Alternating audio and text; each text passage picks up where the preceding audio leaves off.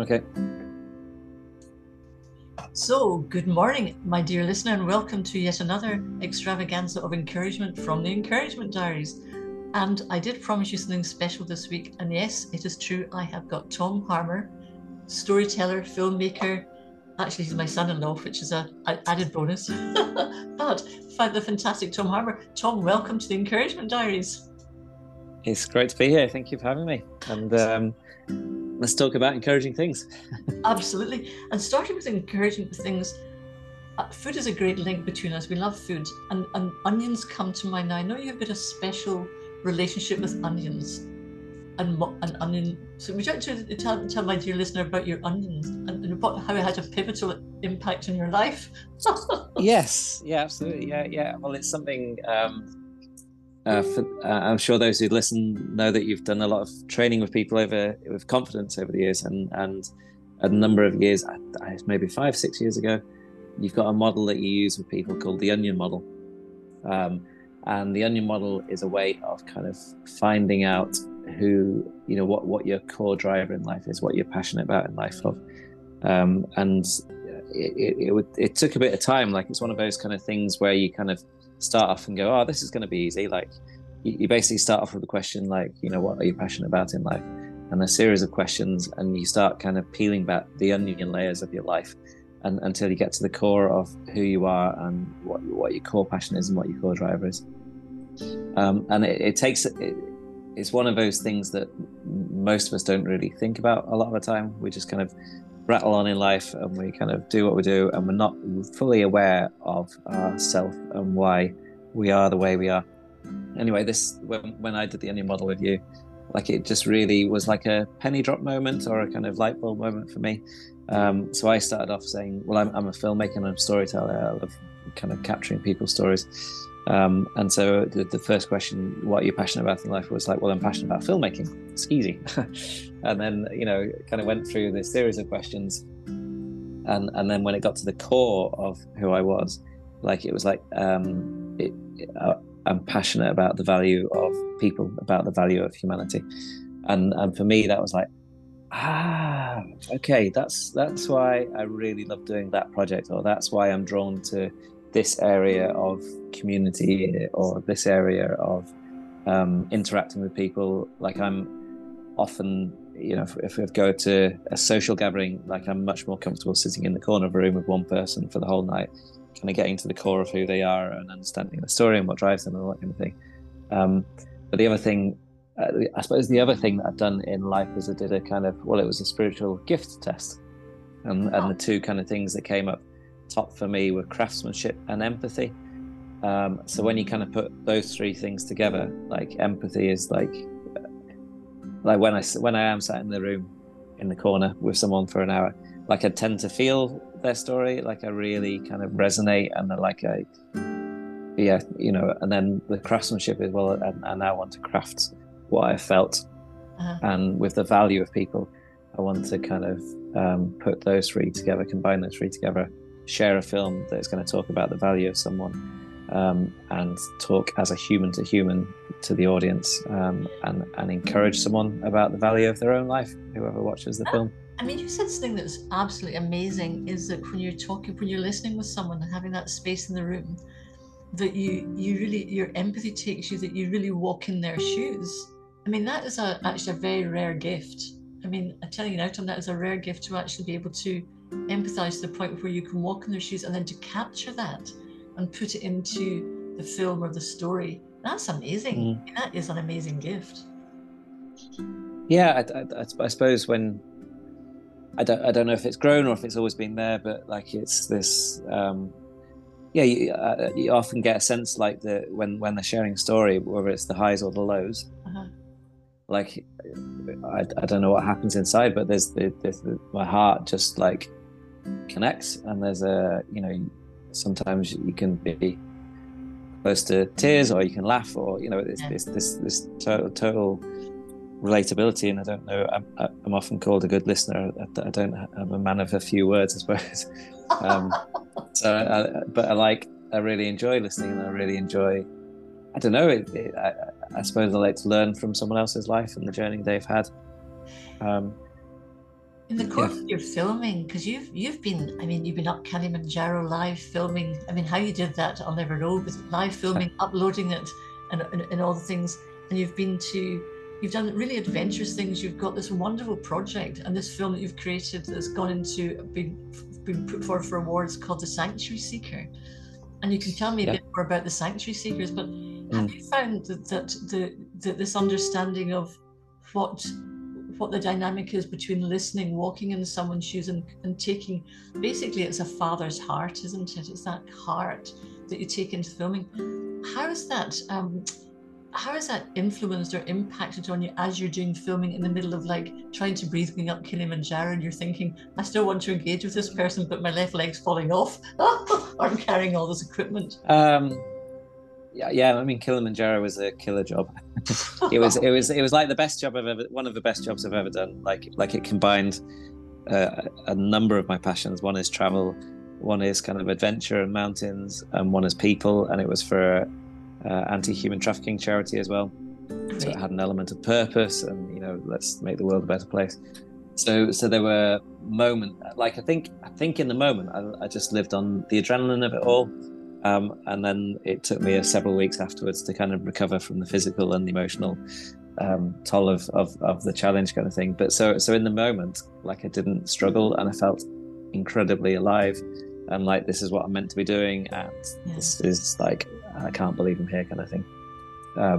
And then it wasn't until afterwards that I realized the kind of like the energy that it had taken to do it. Just remember all that seed buckthorn you were taking before you went, just so you... Yeah. Because the Russians use that for their people going up the Alps. But there's quite a contrast, though, between that kind of adventure that you did in Patagonia recently as well, too. Yeah. But then going on to the Sanctuary Seekers. Now, tell my dear listener a wee bit about the context, who the people are in that, and what's happening with that. Yeah, I mean, it grew out of, it's been the kind of knock-on effect of various projects I've done over the years, but I've been doing some work. I live in the north of England in a place called Bradford, and it's been a city of sanctuary for a lot of years. So from, a long time, people have been coming to the city to find sanctuary. And I'd done some storytelling for Bradford Council about a guy called Asamani who grew up in the Congo. And when he was 16, the civil war was happening and sweeping through the nation. And he lived on Lake Tanganyika, if that's the way of pronouncing it. And the previous village had been attacked, and there'd been rumors, and it had happened that several, like a dozen people had been buried alive. And so they woke up in the morning, and this village, the shelling was going, and like the village was rammed with people. Basically, people had fled all the villages, and it was the lake, so they were in their village. And then shelling happened, and they started kind of just this chaos. He stayed with his uncle, got on a boat with his uncle, went 9 hours across the lake to Tanzania. His family ran off in a different direction, which he had, and I think it was like 20 years later they actually found out his family had survived, and he found them on Facebook. I think unbelievable. But anyway, he landed in Tanzania, and then spent the next 18 years of his life there, which is just like crackers numbers, from age 16, another 18 years. And then his granddad, who had a faith, was always like, wherever you go, take God, and always work for a better life, always believe that there's better to come, kind of thing. Yeah. So he carried that into his time in refugee camp, and was like, well, I can't just live here for the rest of my life, because there's no, although we've been taken care of and very grateful for the kind of water and food, but there's no opportunities, there's no hope. Like, we're just stuck here. Our past life is gone. So he applied for refugee status in the UK, which took about 7 years from his first letter. Came here, 7 years. Yeah. Years. Bureaucracy, so, I say. Yeah. And then when he got here, 2 years learning English language. Then, as with a lot of refugees, struggled to work because of his past experiences not being compatible with all that sort of stuff. So he volunteered for a year in a housing association, and then managed to get a job. And he's now, since then, he's started a charity helping other Africans who are refugees and asylum seekers to to become British citizens, and to kind of, a lot of people who come here from other places are fearful, not just because of what's in the news, but because they haven't had an education, or they've got kids, or they can't speak the language, or they can't work. So his whole charity is set up to welcome people, to teach them English, to give them skills that they could then take into the workplace. Fantastic. And he's an amazing guy. He's actually doing a degree at the moment with international development, and wants to kind of make a difference on the world scale in the future, kind of thing. Anyway, all that introduction to say, like, when I was at one of his clinics, a guy came into the clinic who had been in the country for 7 years, probably in his 60s, had a bunch of council letters and couldn't read them, and asked him any help, and got on the phone with him. And it was just this dawning realization for me of, everything we hear in the news around refugees is what happens before they get to this country, but then we don't hear about what happens once they're here. And actually that journey once they're here is complicated. It's not easy.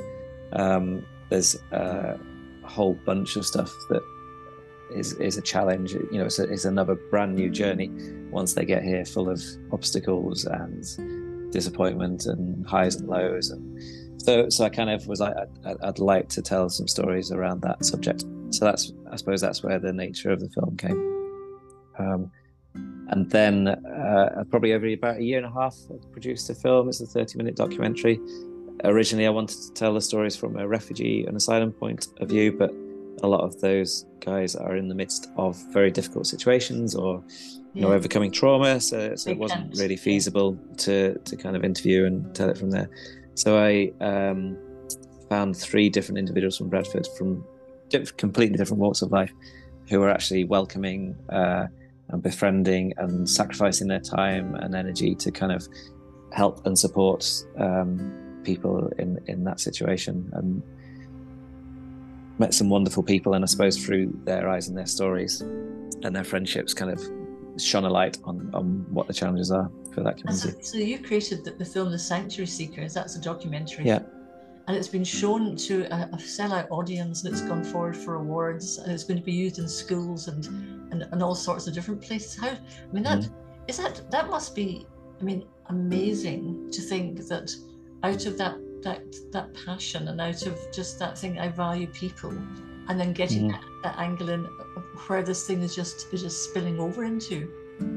Yeah, I think one of the things I realized a number of years ago is that I'm driven by impact. Like, so I am a bit of a geek when it comes to filmmaking, kit, and love all that sort of side of things. And I like the bit I do love about filmmaking is sitting across the table from someone and interviewing them.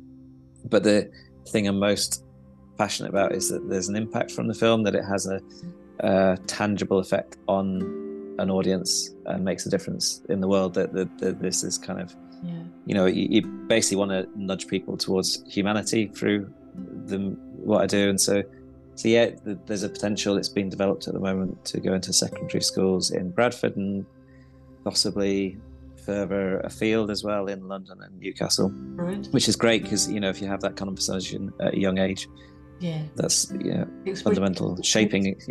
Yeah, it does, if you get that exposure. And I was going to say that, where can people see the Sanctuary Seekers, or how can they, or what's your website for you? Because you've got lots of fantastic stories and things on your website as well too. Yeah, so my production company is called Faith and Bones. So FAITHANDBONES, bones.com. Beautifully spelled.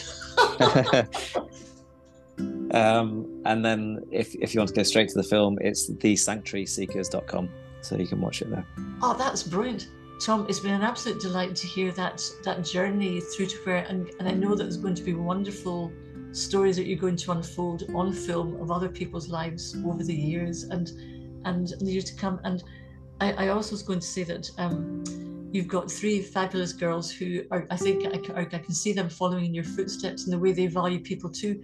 But I think what's been a real encouragement is to, for the listeners, is to hear a different perspective on people who have come as refugees or asylum seekers, because we've got lots for Relive and Dumfries.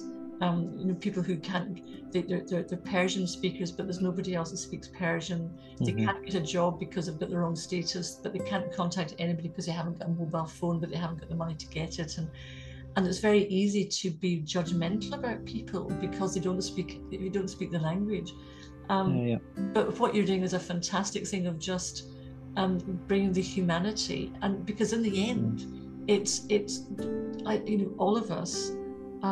In the end, if everything's stripped away, we're people, and when you sit around and share a meal with somebody, you know, you become friends, and it's giving people the opportunity to share a meal in a sense around the film and hear the story. What you've done is invite us into a banqueting table, and we can hear the story around that feast. So thank you so much for doing that, and may you continue to have great extravagantic adventures. I'm thinking of South Africa for you for next year. So thank you so much. Is there any one word of little encouragement you'd like to leave with anybody as part of the Encouragement Diaries? Yeah, I think it's just what one of the guys in the film talked about, what you've just shared about, like often we're fearful of what we don't know. So if that's someone who wears different clothes or eats different foods or speaks a different language, there's a natural fear in that. But what he's learned from going across that fear threshold is that actually there's a richness to the world, and this diversity is strength, and diversity is beauty, and there is a shared humanity when you cross that fear threshold. That's great. Well, so the encouragement, guys, cross your fear threshold and get out there and just engage with people. Thanks, Thomas, and lots of speak to you soon. Okay, Pleasure. bye. All right, bye.